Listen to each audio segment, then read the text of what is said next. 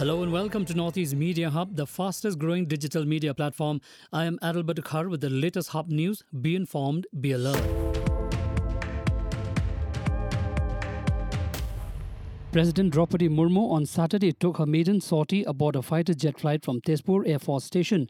Murmu was seen wearing an anti-gravity suit before stepping into a Sukhoi 30 MKI fighter aircraft at the Tezpur Air Force Station in Assam. In 2009, former President Pratibha Patil had flown in the frontline fighter aircraft. The Sukhoi 30 MKI is a twin-seater multi-role fighter jet developed by Russia's Sukhoi and built under license by India's aerospace giant Hindustan Aeronautics Limited. Two people were arrested in West Bengal's Jalpaiguri district with gold bars worth Rs 8.61 crore. Acting on a tip-off, officers of the Directorate of Revenue Intelligence intercepted a vehicle at Panikori Toll Plaza in Fatakpur. 13 gold bars were found in the vehicle that was heading towards Kolkata from Assam. A man and a woman from Mizoram were arrested from the vehicle. Moving on, Union Home Minister Amit Shah will visit Arunachal Pradesh on April 10 and 11, where he will launch the Vibrant Villages program in Kibithu, a village along the India-China border. Under the leadership of Prime Minister Narendra Modi, the Government of India has approved the Vibrant Villages program with central components of Rs 4,800 crore, including Rs 2,500 crore exclusively for road connectivity for the financial years 2022-2023 to 2025-2026, a Home Ministry statement said on Saturday.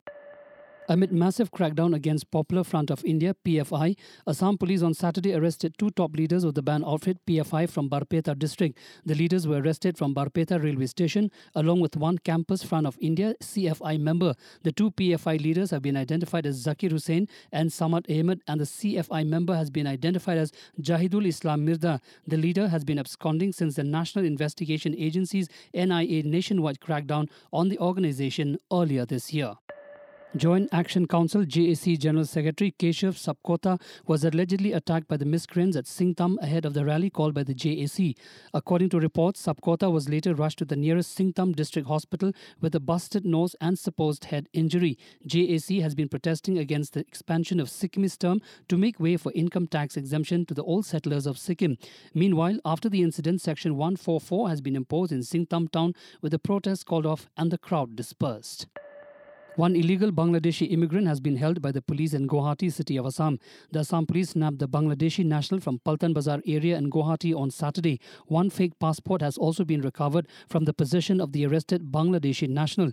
Besides the Bangladeshi national, another individual, an Indian national, was also arrested by the police in Guwahati in connection with the case.